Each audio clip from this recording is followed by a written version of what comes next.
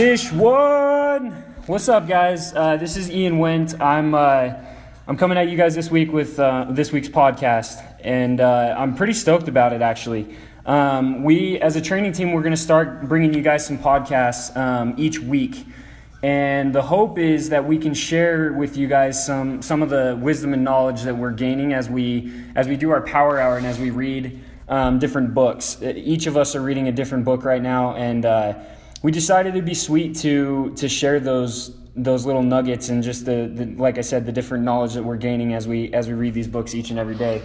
So I'm gonna jump right into it, guys. I got my bleep button right next to me here because the book that I am reading is it's by Mark Manson. It's called The Subtle Art of Not Giving a Yep. So to prevent myself from cussing this whole podcast, I'm gonna keep my bleep button here next to me.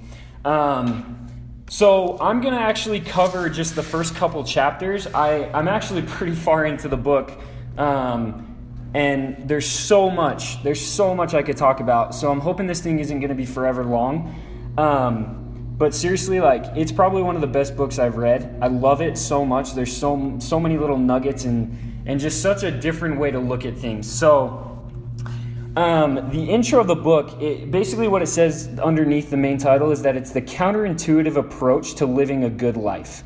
And what I love most about this book is he really takes a different spin on, what are the things that we really worry too much about in life, and what are the things that we should be worrying about, right? So one quote to kind of open this up, he says a little bit further on into the first chapter, he says, to not give up is to stare down life's most terrifying and difficult challenges and still take action. And I love that. And he goes on to explain that one of the biggest parts about not giving is basically just to pick and choose what matters most and what doesn't. He says, what I'm going to do is I'm basically going to kind of talk about the different principles he teaches, and then I'm going to read passages from the book, actually, so that you guys can kind of get an idea of what he says. But this is what he says. He says, there's a subtle art to not giving up.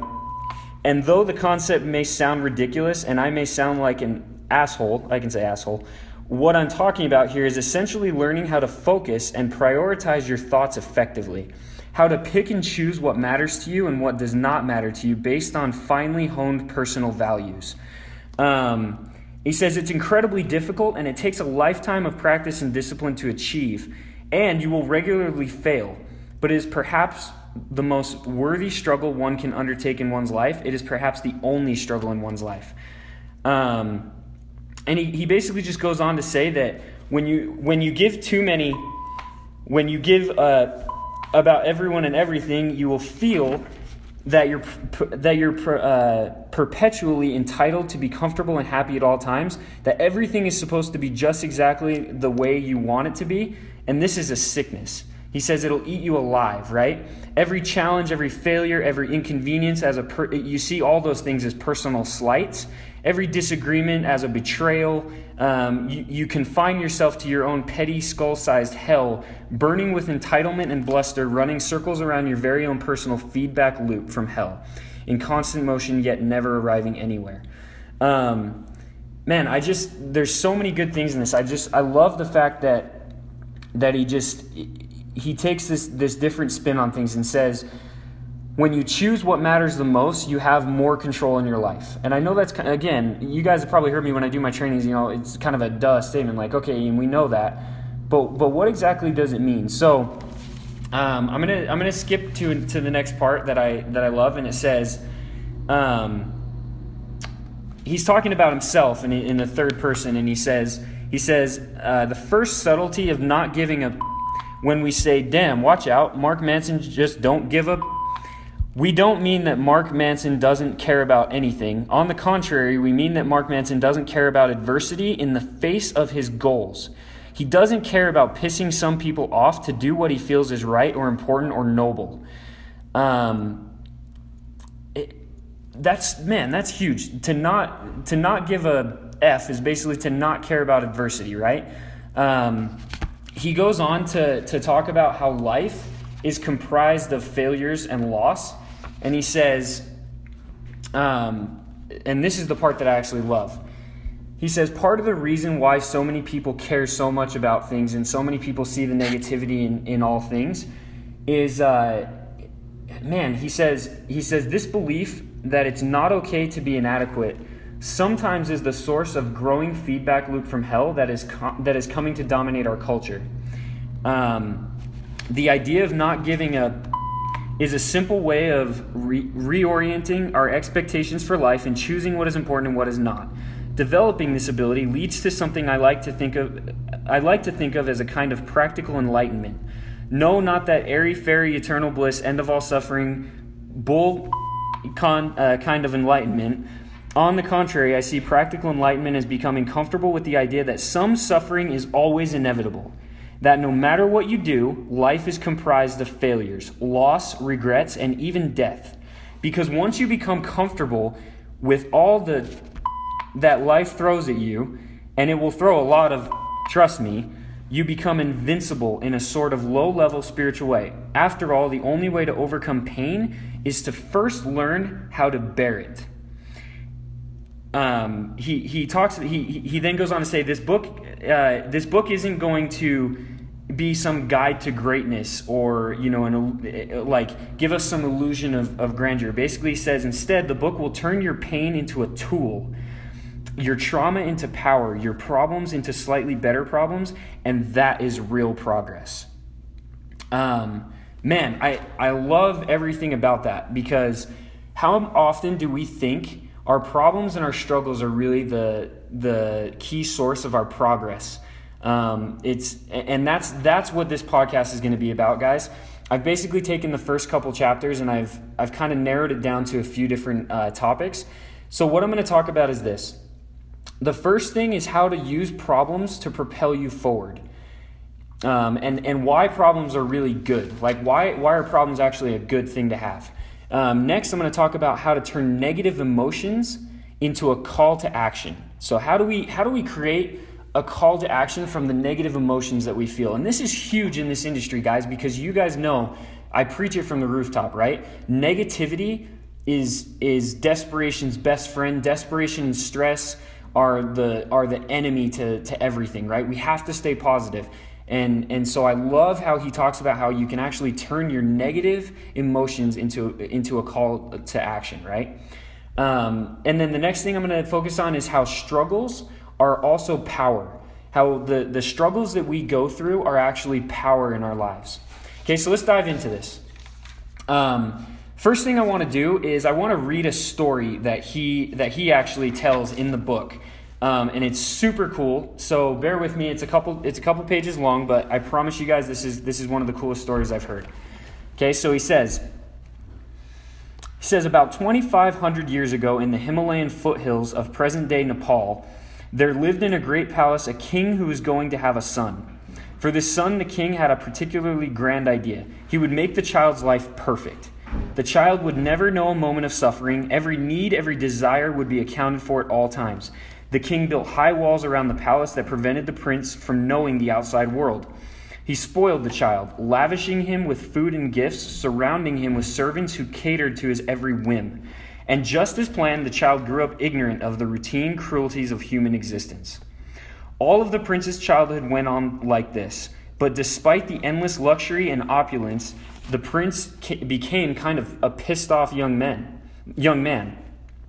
Soon, every experience felt empty and valueless. The problem was that no matter what his father gave him, it never seemed enough. It never meant anything. So late one night, the prince snuck out of the palace to see what was beyond its walls. He had a servant drive him through the local village, and what he saw horrified him. For the first time in his life, the prince saw human suffering. He saw sick people, old people, homeless people, people in pain, even people dying. The prince returned to the palace and found himself in a sort of existential crisis. Not knowing how to process what he had seen, he got all emo about everything and complained. I love how this guy narrates. He got all emo about everything and complained a lot. And, as is so typical of young men, the prince ended up blaming his father for the very things his father had tried to do for him. It was the riches, the prince thought, that had made him so miserable, that had made life seem so meaningless. He decided to run away. But the prince was more like his father than he knew. He had grand ideas too. He wouldn't just run away. He would give up his royalty, his family, and all of his possessions and live in the streets, sleeping in the dirt like an animal. There he would starve himself, torture himself, and beg for scraps of food from strangers for the rest of his life. The next night, the prince snuck out of the palace again, this time never to return.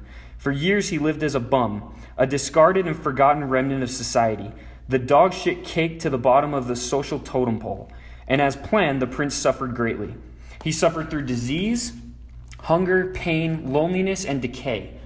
He confronted the brink of death itself, often limited to eating a single nut each day. A few years went by, then a few more, and then nothing happened. The prince began to notice that this life of suffering wasn't all that it was cracked up to be. It wasn't bringing him the insight he had desired. It wasn't revealing any deeper mystery of the world or its ultimate purpose. In fact, the prince came to know what the rest of us have always kind of known, that suffering totally sucks. And it's not necessarily that meaningful either.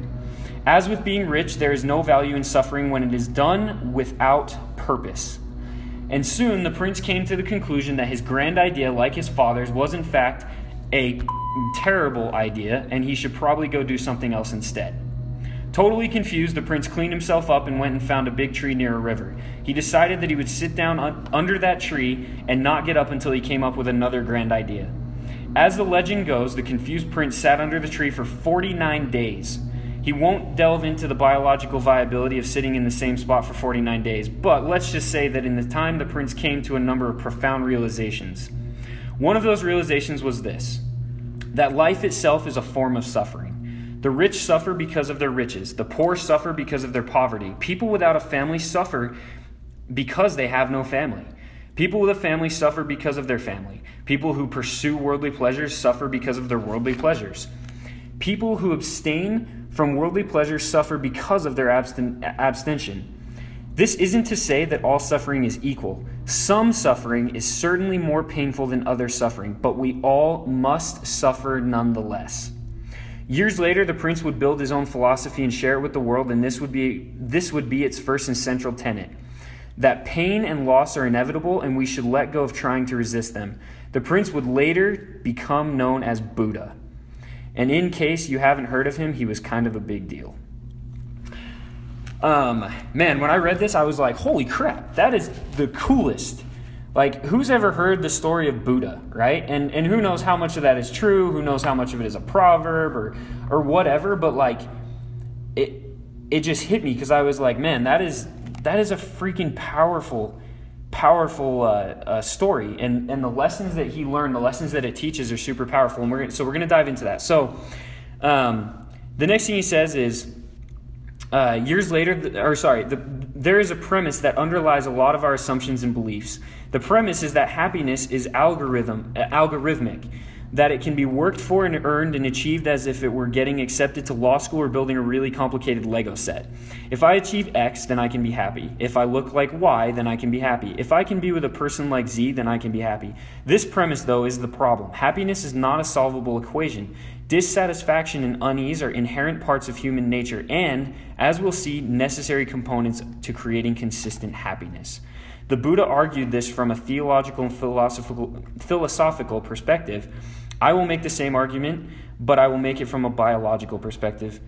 Okay, so next he goes on to talk about how suffering.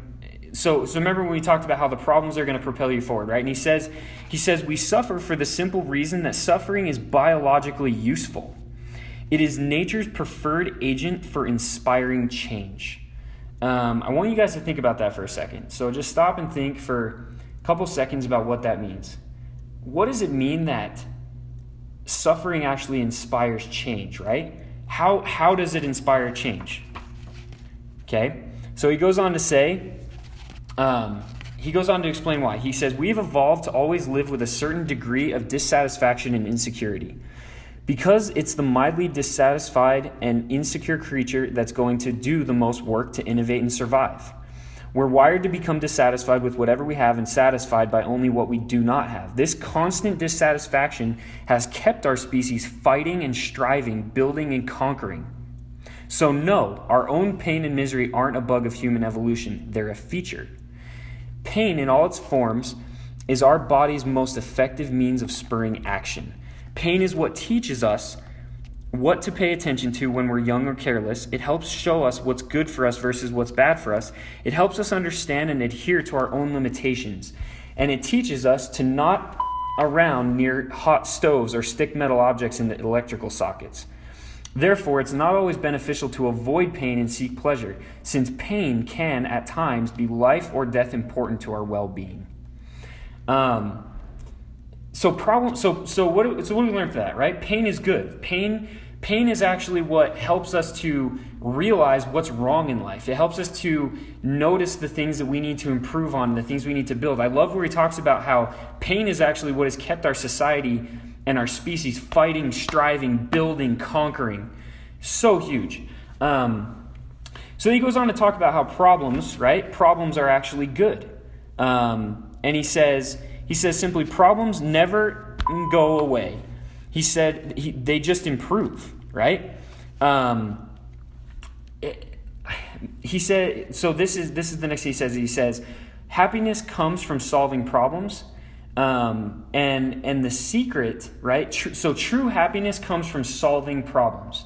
The secret sauce the secret sauce in the solving of the problems, not in having problems in the first place. So the problems aren't the secret sauce. More, it's solving those problems. It's actually the secret sauce to true happiness, right?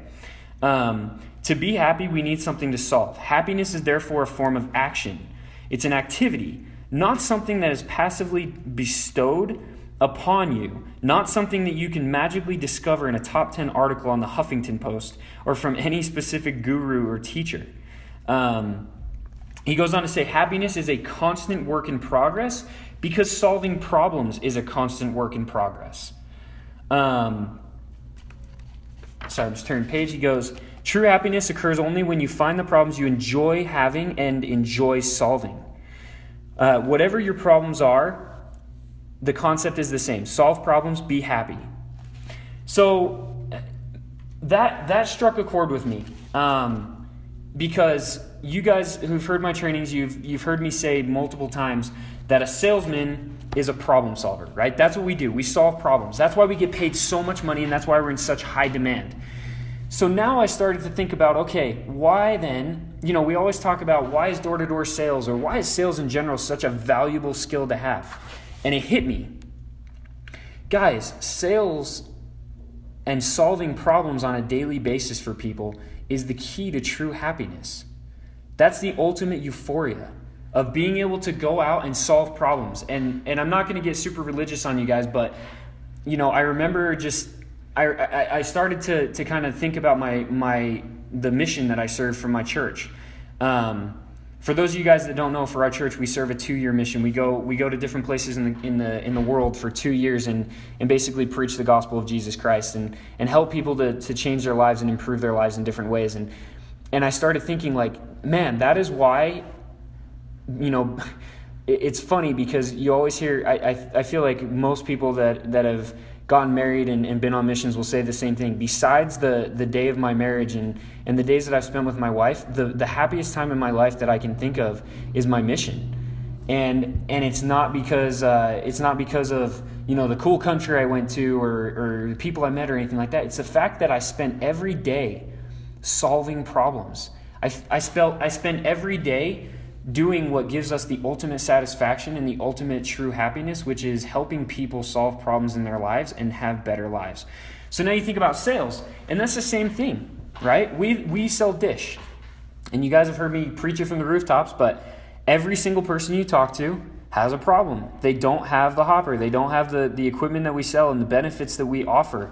They don't have the cheaper prices. They're living paycheck to paycheck and paying over $200 for their TV bill when we have the ability to lower their bill and give them something a little bit better and improve their quality, the quality of their entertainment, right? We bring entertainment to people, guys. So, to be a great salesman is to really experience the ultimate happiness, because you spend every single day helping people solve problems. And so I guess the question you ask yourself, right, is, and this is the question I ask myself, is if I consider myself a great salesman and I'm great at solving everybody else's problems, well, then ask yourself, why am I not great at solving my own?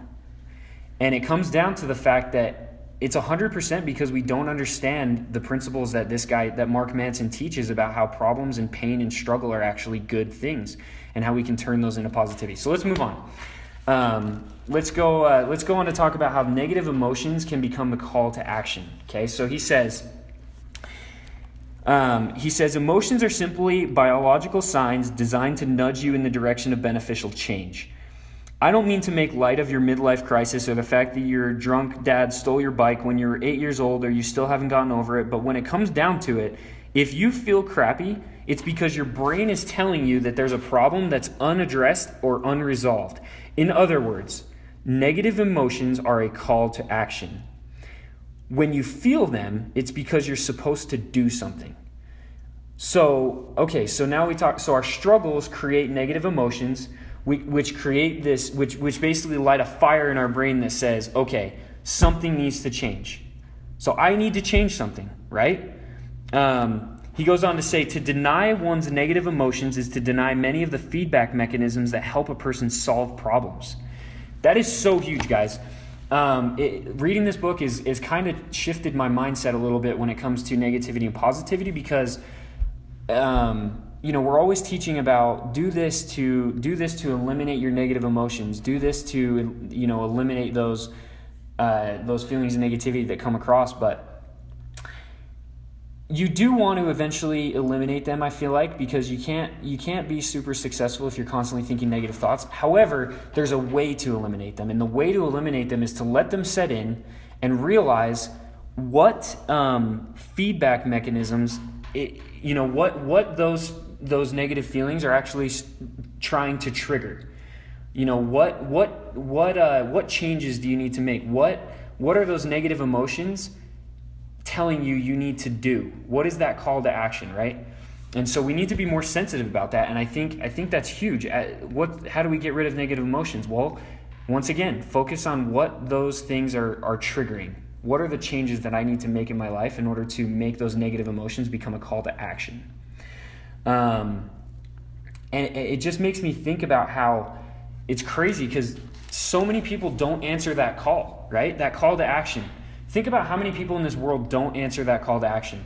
I always talk about how our world, our society, I'm sitting in front of my computer right now and I can jump on Facebook and get it to my homepage, and in no less than 0.1, like literally less than a second, immediately something comes up that's negative. Something comes up that says, getting through the week like this, hump day has me feeling like this. Oh, it's almost Friday. It's almost the weekend, right? You get on Snapchat and it's constant negativity with your filters and your Bitmojis, and just the world has adopted this up idea that everything is negative, and if you think about it, Monday through Thursday are just grinds, and then once you get to Friday, it's it's the weekend.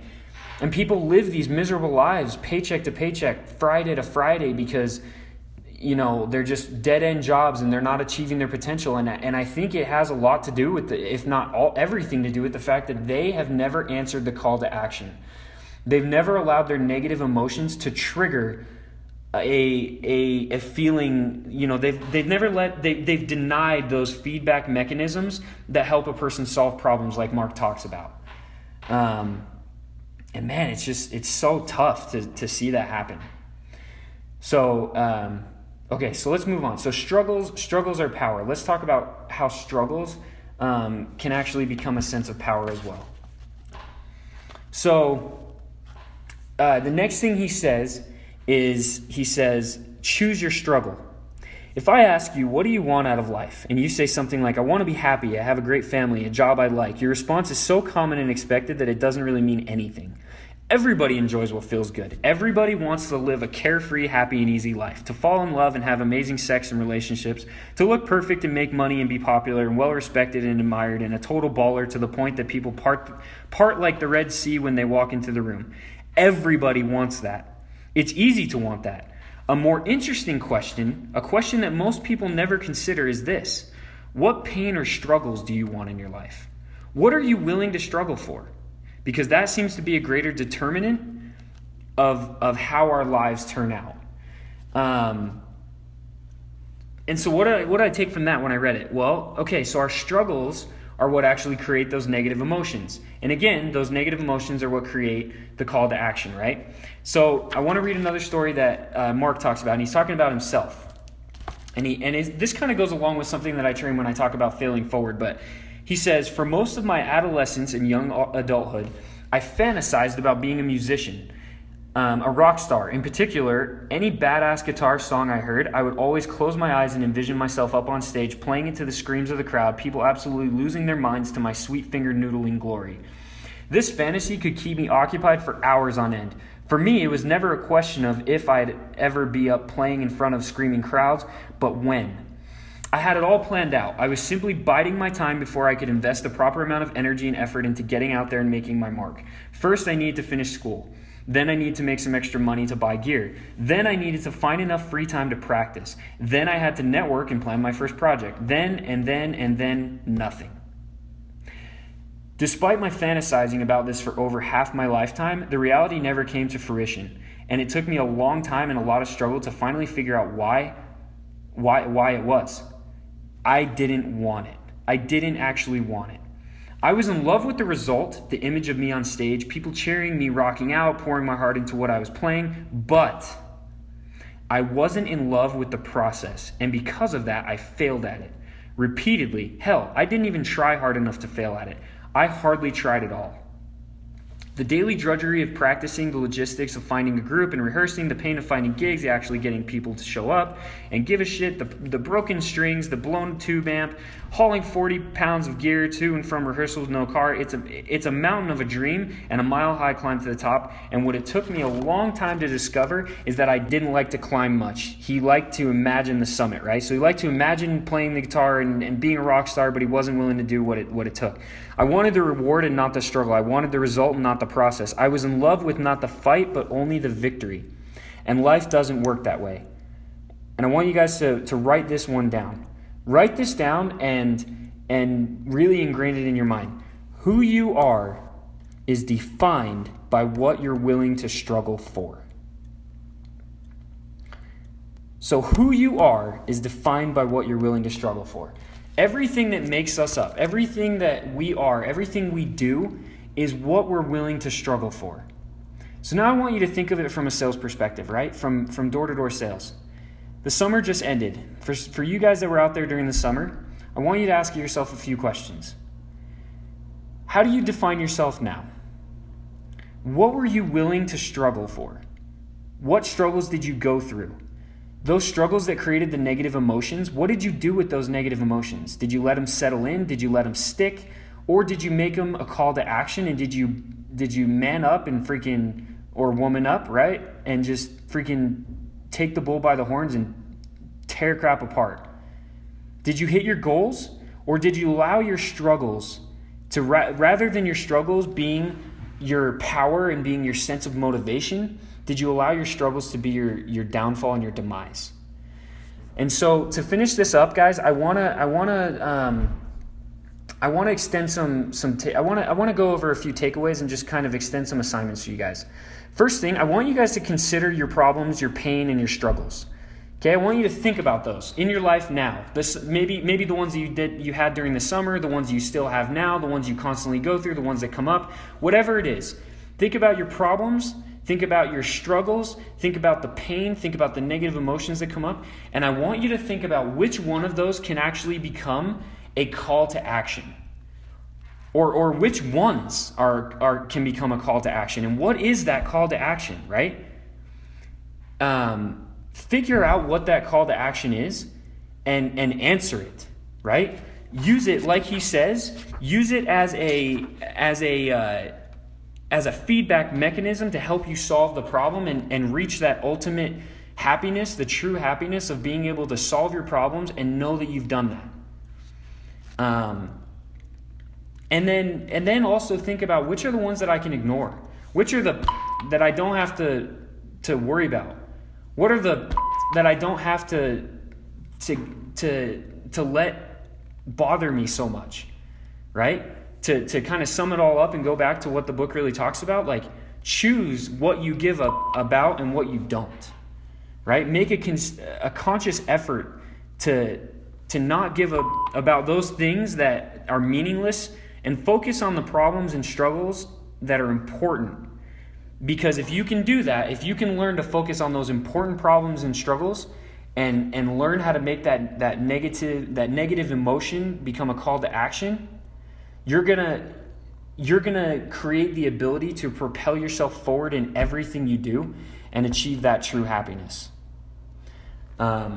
Anyways, guys, that's just the first couple chapters of this, and I hope you took something from it like I have. Again, I apologize for the interruption. I know this is a 2-part thing, but yeah, I hope you guys have liked it, and if you have any comments or if you have any questions or if you guys want to talk about anything, feel free to text me. My number is 385-335-1193. Hit me up, talk to me about it. We're always here to chat about those things, the whole training team. We love you guys. We're stoked to finish up the summer and start a new year here at Dish One. And yeah, go kill it, guys. Have an awesome week, and we'll talk to you next week.